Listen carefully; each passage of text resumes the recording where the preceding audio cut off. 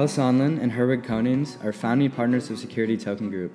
All opinions expressed by them or guests on this podcast are solely their opinions and do not represent the views of Security Token Group or its subsidiaries.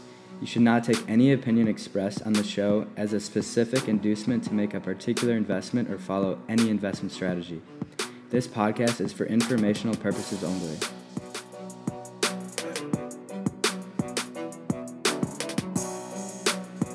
Hello, everybody. Welcome back. Episode 37 of the Security Token Show.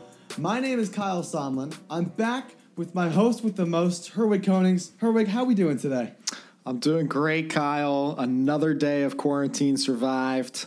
Again, best wishes to all our listeners out there tuning in, especially those who have been directly impacted by the coronavirus epidemic.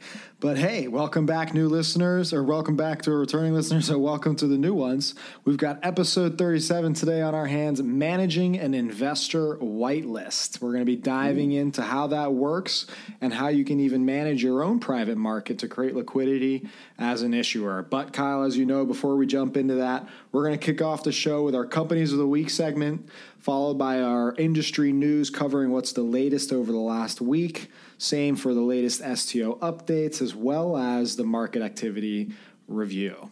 Kyle, who is your Company of the Week this week? Let's dig into it. Companies of the Week. We're talking about our most innovative companies, the ones that are doing things that are newsworthy, headline-worthy, the biggest news of the week. This week for me, Herwig, it is a company called NRI. And so NRI stands for the Nomura Research Institute. And so in episode 35, I gave Provenance my Company of the Week because they issued $150 million in tokenized bonds on the blockchain. And so along with its sister company Figure, the bond was made happen by a consortium of firms, one being Nomura Securities, who just happens to be a major player in the news that I'm excited to dig into today. So the Nomura Research Institute, in partnership with the Nomura Securities Group, I think that they're both in a part of the same Nomura Group holding company. Nomura Securities Group was an underwriter for this tokenized bond, along with Boostry, who is a registry agent for the services. And so Nomura Research Institute became the first platform to offer a blockchain-based digital bond directly to Japanese investors. And so the company issued two bonds, the first one being with a face value of 25 million yen or $232,000 with a 3-month maturity. In addition, they issued a smaller $50,000 USD bond that was also issued as a corporate bond. And so this is fantastic news because blockchain technology takes a lot of the complicated and expensive administration fees out of issuing corporate bonds. And so because of this, the barrier for entry for firms to issue smaller, more practical debt instruments decreases tremendously, allowing more and more companies to raise the capital that they need to sustain and grow their businesses. And so in addition, I truly believe this is a healthy evolution of the traditional debt markets, where collateral is transparent and the execution of interest payments and the like are automated via smart contracts. So it's great to see the Nomura Group learning from successful pioneers like Mike Cagney and Figure, as well as themselves being a participant in that initial blockchain bond issuance from just a few weeks ago. And it's exciting to see that they're seeking to apply this technology and this strategy to their own business ecosystem. So I can't wait to see the success of these bonds, and I await more firms to follow in their path as they have the opportunity now to raise 50, 100, couple $100,000 in corporate bonds in a much cheaper, much more effective way that could just be that key to unlocking a whole new asset class and a whole new opportunity for businesses around the world.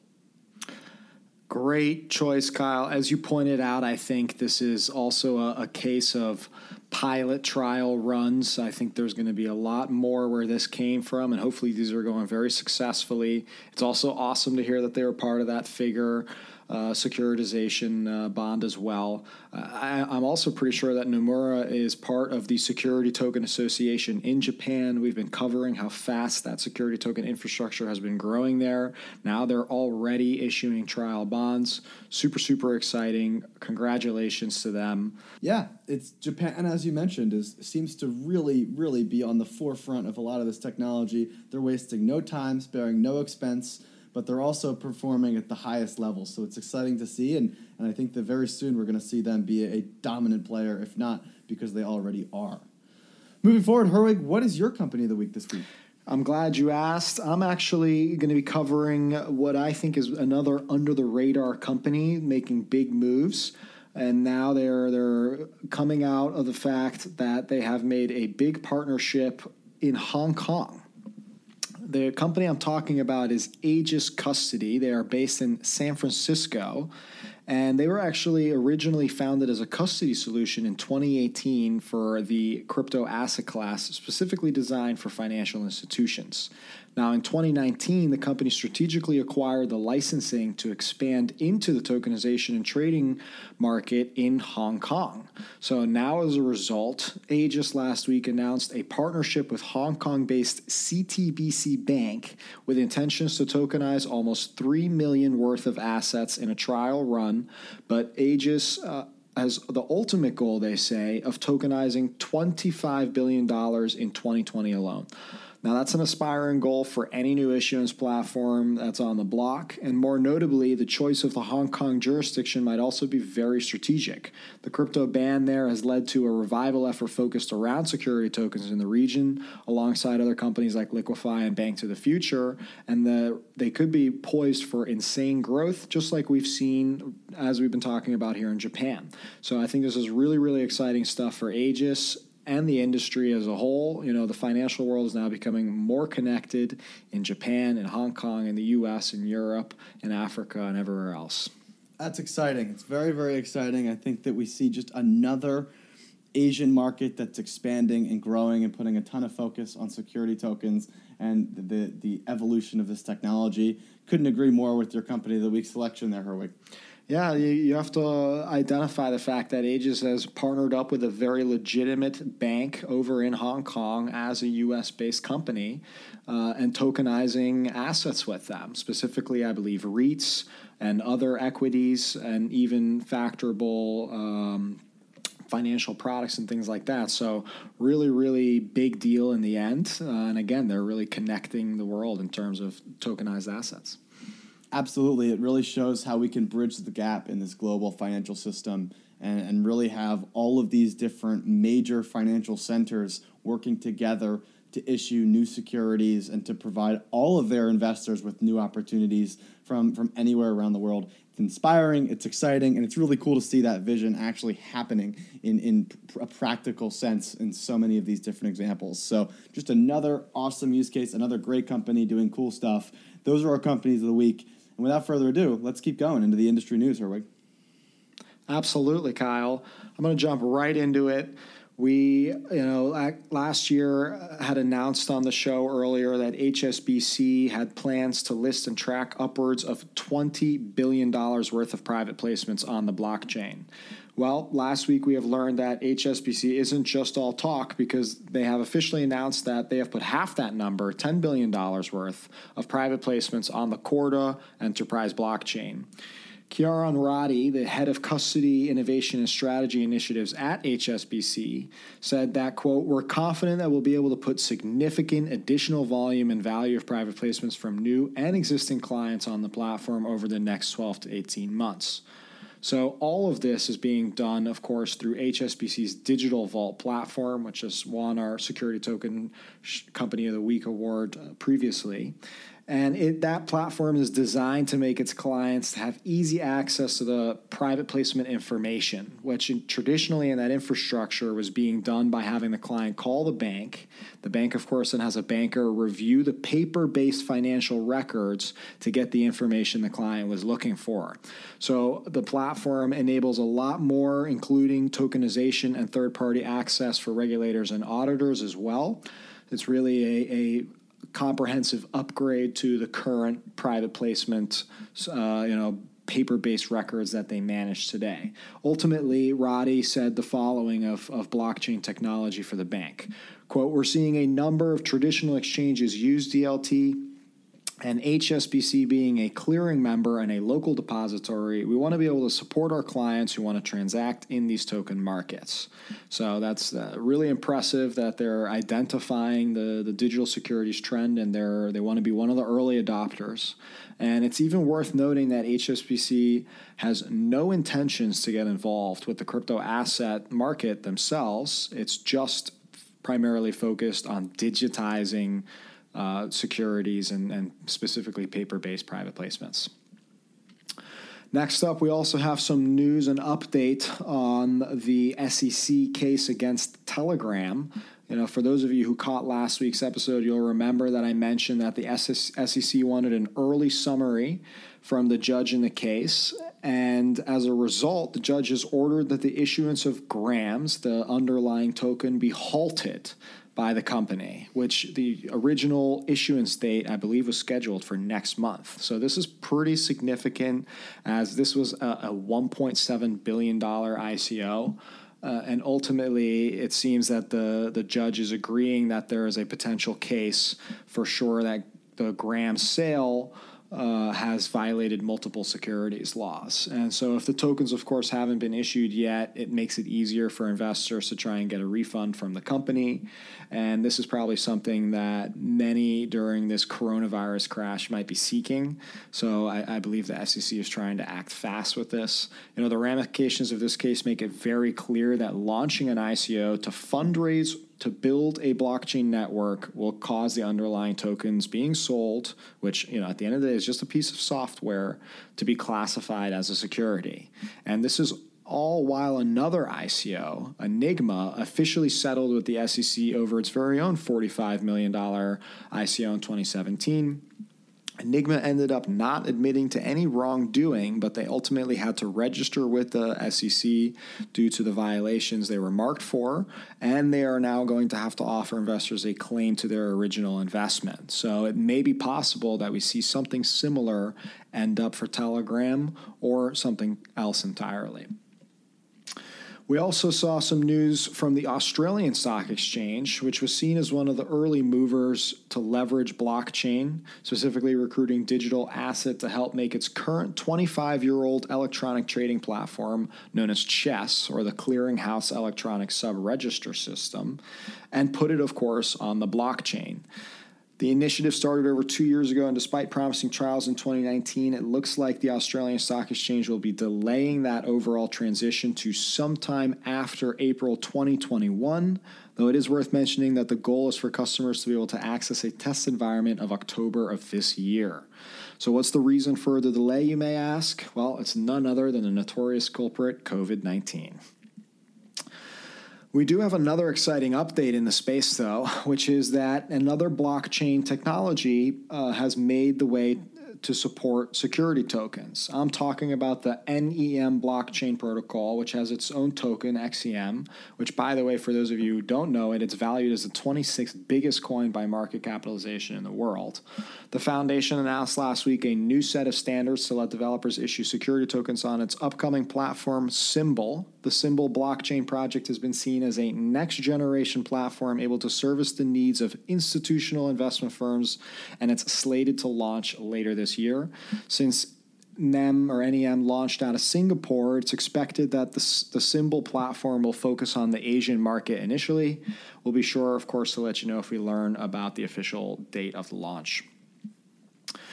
Going back over to the U.S., tokenization company Tokensoft announced last week a partnership with Israeli cybersecurity firm Hub Security.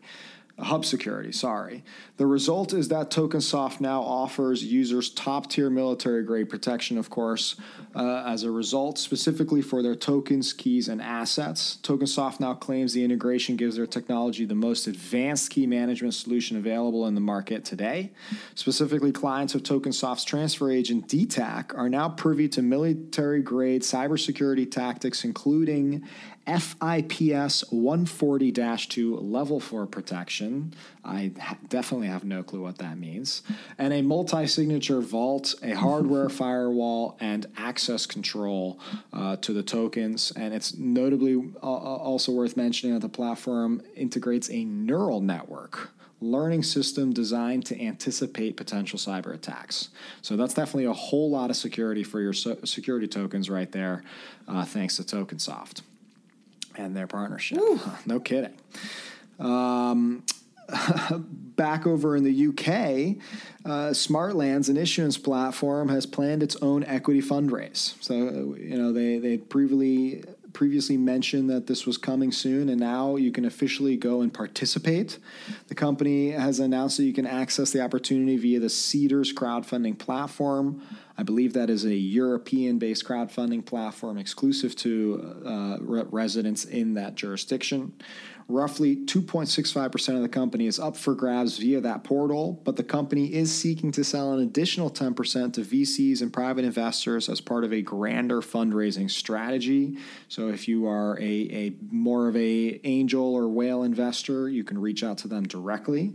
The money will go towards the expansion of the platform, and the executives already claim to have 16,000 community members with over 11,000 wallets being opened on the Smartlands platform.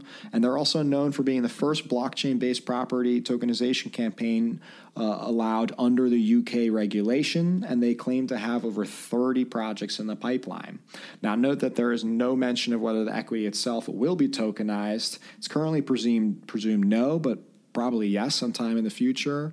No official statement there.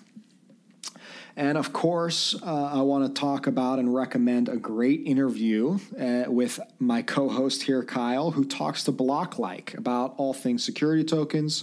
Blocklike even translated the interview into Chinese. If you would like either Kyle or myself to do an interview for your publication, just give us a shout on Twitter or LinkedIn. Kyle, how was that interview for you? It was really nice. I had a fun time. The team over there at Blocklike are very thoughtful and responsive and active and interested. I think that I was the 30th interviewee in their security token series, so it seems like they've been really scouring the Asian markets as well as the Western markets now to find security token experts to provide insight and expertise. And so we kept a focus on the live tokens on security token market, much of the market updates that we discuss here on the podcast and we'll get into in just a little while. But definitely go check that out. I appreciate the interview, and certainly it's exciting for me to continue to reach out with the Chinese and Singapore and Asian markets, because it's so vast, so large, and so successful, as we've noted already just on this podcast and this episode alone.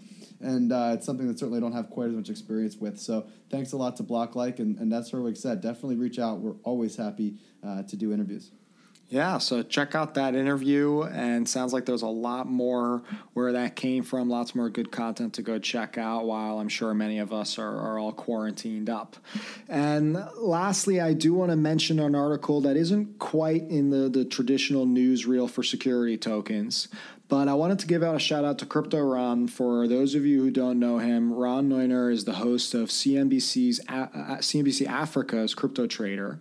And because Ron recently set up a $10 million startup relief fund called the Runway Fund, I wanted to give him a shout out and bring some attention to this. They're targeting startups that need capital and have been affected, of course, by the COVID-19 epidemic. And for those, and they're also targeting companies that are, quote, poised to gain from it.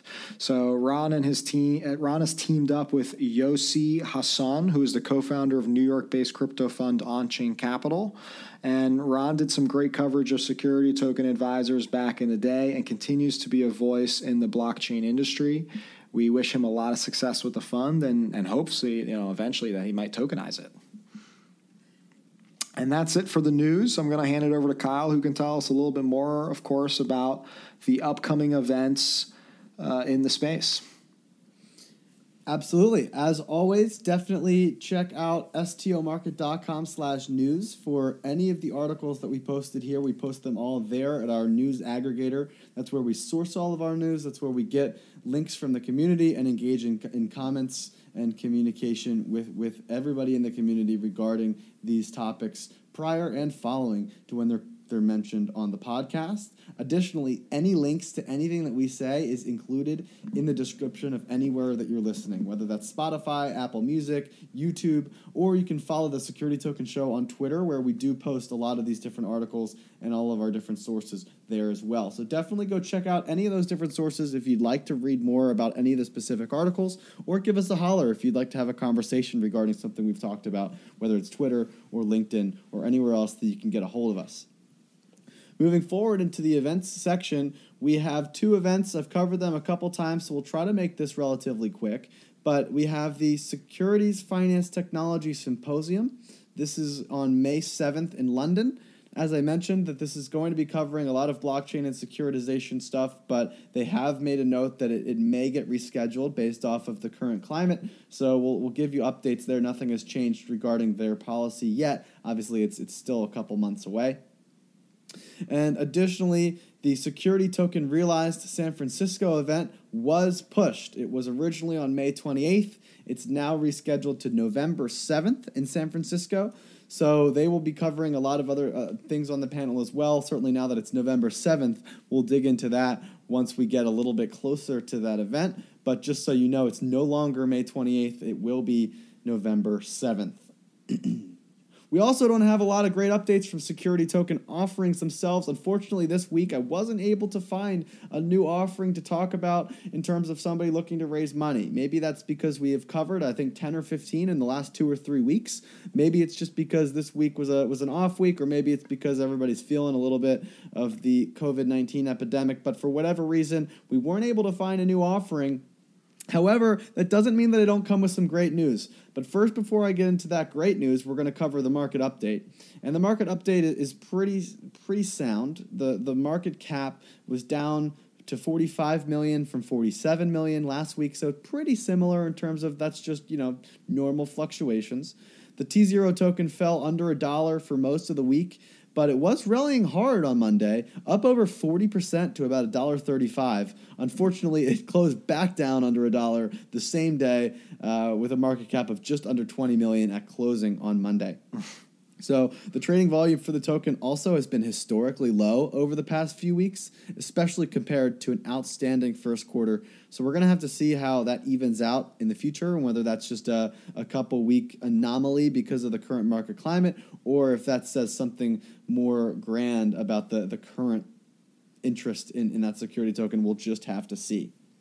Regarding other tokens, the realty tokens themselves have performed really well against the public markets. We covered that in our episode last week. This week, they've held their prices strong, and the prices have laid pretty flat despite the market turbulence, even in security tokens as well as in the public markets. So it is a strong week for real estate for them to hold firm in this current market, again, because they also pay, a double-digit dividend on top of that equity performance. Finally, Blockchain Capital and Lottery.com both experienced additional sell-offs, which ended up catapulting Spice VC into second place for highest market cap in the industry at 8.2%. So now it goes T0, Spice, and then Blockchain Capital. Now for the good news. I'm actually really excited that on Security Token Market, we now have a new live token for secondary trading. So after listing 6 real estate tokens, Uniswap Exchange is at it again, this time listing a tokenized equity. And so let's dig into that token. The token itself represents equity in issuance platform and former Company of the Week, Mount Pelerin. Mount Pelerin is based out of Switzerland and tokenized 100% of their cap table in help of proving the concept of tokenizing securities. So while they tokenized 100% of their equity, which totaled 10 million shares, the company has only decided to liquidate 5% of that equity, allowing only 500,000 shares to hit secondary markets. According to their website, this 5% is the maximum that will ever be freely traded on secondary markets, at least by them. We'll see if investors or whatever get liquidity in the future. As expected, they also specify that the tokens themselves are registered legal shares of the company, so there's no fears there regarding your legal ownership. Each MPS token also carries 1 vote at the shareholders' meetings of Mount Pelerin Group SA, and according to their site, all relevant information related to the shareholders' meetings will be communicated in due time individually to each registered shareholder. The company also notes the possibility for future dividends, saying, quote, any proposal by the board of directors to declare a dividend, if any, will depend on different parameters, including the company's results of operations, financial condition, cash requirements, and other relevant elements, including tax and other legal considerations, end quote. So while they don't necessarily have a dividend now, it's certainly a possibility for the future, and that's the beauty of security tokens. They were able to programmatically build that into their token, and it also shows that they're able to programmatically build that into a token if you're an issuer who's contemplating what platform to work with. Finally, regarding liquidity, it is trading on the Uniswap exchange, as I mentioned, and they note some trading restrictions based off of the following countries of jurisdiction. So if you're in any of these countries I'm about to list, you unfortunately cannot purchase the MPS token. And that includes, I think it just includes, the United States of America, People's Republic of China, Afghanistan, the Bahamas, Botswana, Bosnia, Cambodia, Cuba, the Democratic People's Republic of Korea, Ethiopia, Ghana, Guyana, Iraq, Iran, Laos, Pakistan, Sri Lanka, Sudan, Syria, Trinidad, Tobago, Tunisia, Uganda, Vanuatu, and Yemen. So if you're in any of those countries, you will not be able to purchase, but it looks like at least most of Europe will be able to participate, as well as anywhere else around the world. So that's fantastic news. And finally, the token's price is $3.25 as of Monday, with a market cap of $1.6 million, placing it fifth on our growing list of now 13 security tokens. You can see any of those prices live on stomarket.com. Those are programmatically updated by the hour based off of API integration with these exchanges and with data providers. So definitely check out that site, check out that information if you want to see more. Congratulations to the Mount Pelerin for having a live token offering. And now we're excited to announce with Security Token Market that we are now an international security token tracking platform that has securities from all around the world. Woo. Now, moving into our main topic, Herwig. You are the CEO of Security Token Advisors and have worked with hundreds of clients regarding this industry. And you're constantly working with issuers and discussing with them their liquidity strategy. And so one of the things that you previously mentioned during episode 34 on exchanges and marketplaces was a private issuer-managed market. So today I'd like to dive into that a little bit more. Could you explain how that works in reality? Absolutely, Kyle. I also want to say congratulations to the work you're doing over at Security Token Market. Very exciting to see it, an international market of equities now available, and it's only going to grow and cover even more jurisdictions. Very, very cool to see that now live on Security Token Market. But anyway, I'm happy to answer your question because that was a great episode talking about the different ways you could, develop a liquidity strategy, if you will. It's one of those main elements of any security token application, and oftentimes the issuer doesn't realize that the technology already exists to enable their own liquidity without needing a broker or a third-party exchange platform or the like. So to key to understanding, though, how all this works is understanding how investor whitelists work. Now, investor whitelists are not a new phenomenon. I mean, companies are already familiar with the term blacklists when it comes to onboarding investors, right? At the end of the day, KYC and AML and other compliance solutions were born out of the need to scan potential investors who might fall into a blacklist, which is determined typically by a series of rules and regulations. A whitelist, on the other hand, if you're not familiar with the term, is exactly what it sounds like. Instead of a list of banned investors, like with the blacklist, you get a whitelist, which is an explicit group of investors allowed to invest and transact. So if you aren't on the blacklist, aren't you by default on the whitelist? And the simple answer is yes. But most, at the end of the day, most companies, whether public or private, don't usually need to use a whitelist. In the public markets, you have broker-dealers, compliance companies, transfer agents, you even have exchanges. They've all developed an infrastructure to let investors access the company on the public exchange and then invest. One could say you're on a whitelist, if you will, if you have a brokerage account with access to that company. But for private companies, this process is typically very different due to the fact that both secondary sales are managed typically by the company themselves, and they're usually far less frequent compared to the public counterpart. So the reason why whitelists are not necessarily so prevalent is because private companies typically didn't have liquidity or market for their stock, usually with their investors having an expectation to hold the asset for a long time. We're talking multiple years, maybe 5 or longer, or that the expectation is to simply harvest their position in annual profits and dividends and to never sell except for maybe if it's back to the company or to another investor.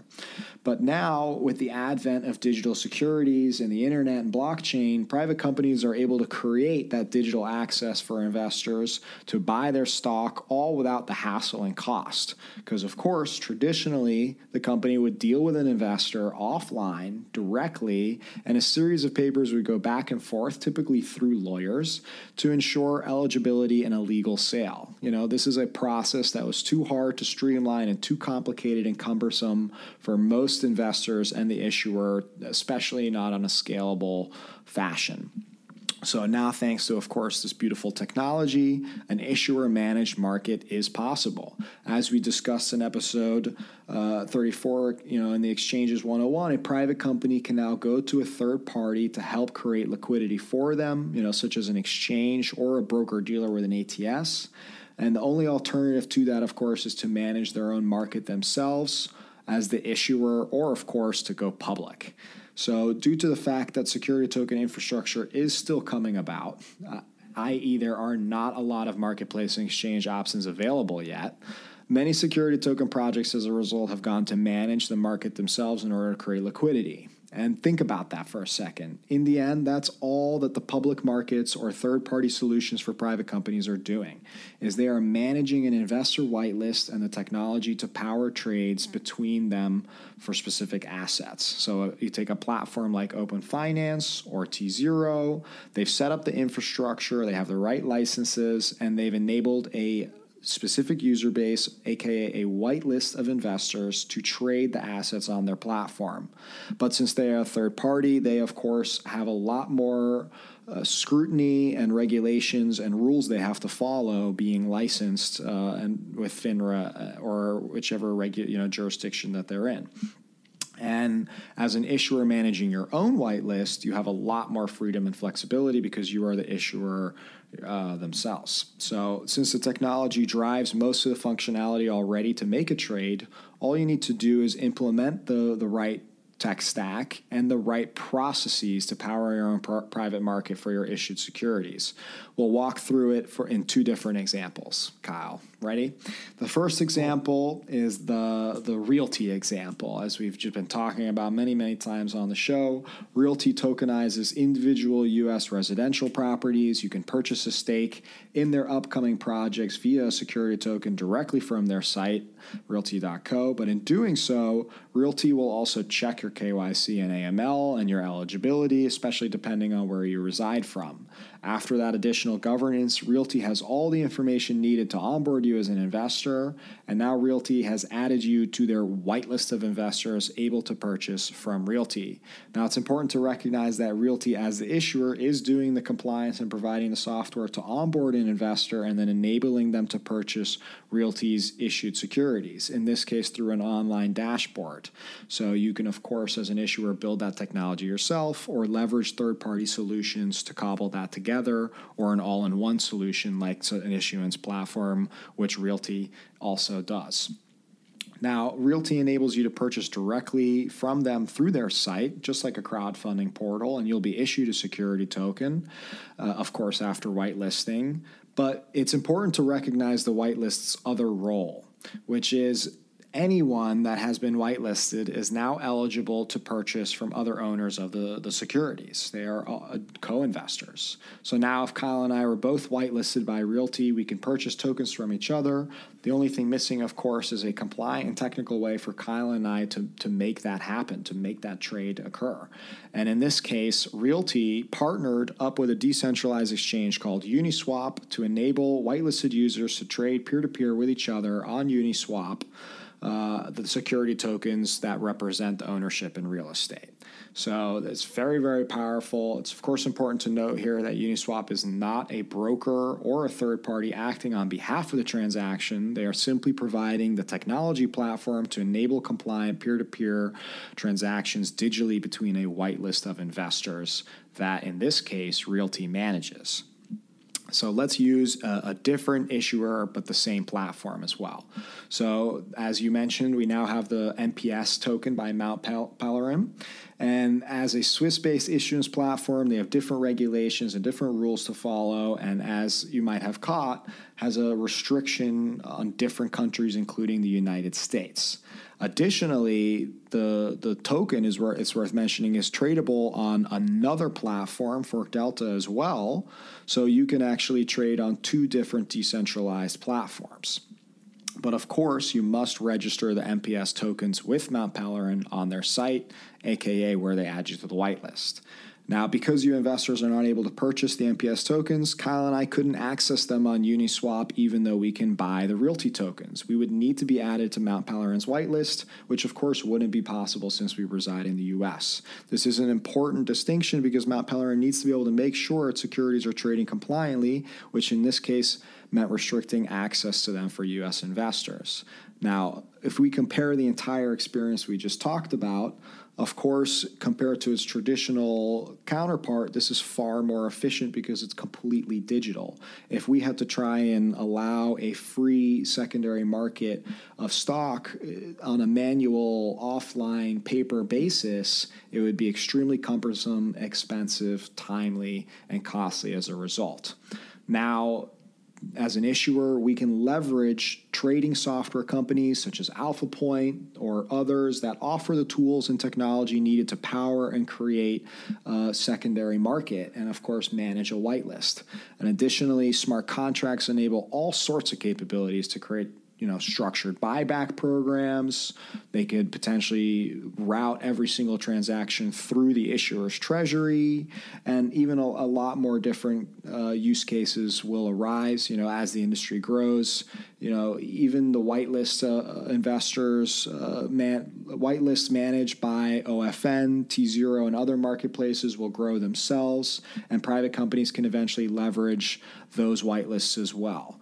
Or maybe even do a combination of managing their own and using one of these third-party marketplaces.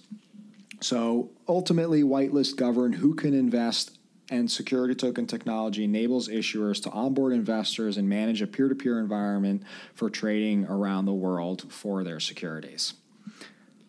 What a great rundown, Herwig. Whitelists have become an incredibly efficient way, as we've seen as of late, for issuers to manage the liquidity for their issued securities, especially because we've seen a lot of these early marketplaces, ATSs, and exchanges kind of struggling to get off the ground. And so by managing the whitelist themselves, they can directly control which countries can participate based on the advice of their legal teams, based off the funding regulations that they're using. Uniswap itself has been an incredibly effective medium for powering this liquidity. And when we now judge by the total number of listed securities, it's actually the largest security token exchange in the world. So it's really cool to see that decentralized model allowing issuers to plug in and manage their own whitelists, which drastically reduces the costs as opposed to ATSs or exchanges that have to deal with legal fees and all of those other things that have really been a hindrance for many of these newcomers and incumbents into the space. So hopefully other options like AlphaPoint will also be able to provide great solutions for asset issuers around the world. But it does make me wonder, how do you see the issuer-managed private market solution fitting into an issuer's overall liquidity strategy? That's a great question, Kyle. Ultimately, you'd have to pay us a retainer at STA to really dive into that, but I'm just kidding. I'm happy to answer that. Ultimately, I think it's going to become a default part of the suite for any issuer, and ultimately, I think it's going to be incorporated into tokenization or issuance platforms, if you will. From one perspective, you already have the end-to-end solution like T0, which will tokenize and then list on there their marketplace as well. They, of course, have the benefit that they're also licensed to provide liquidity and can aggregate a larger whitelist of investors over time.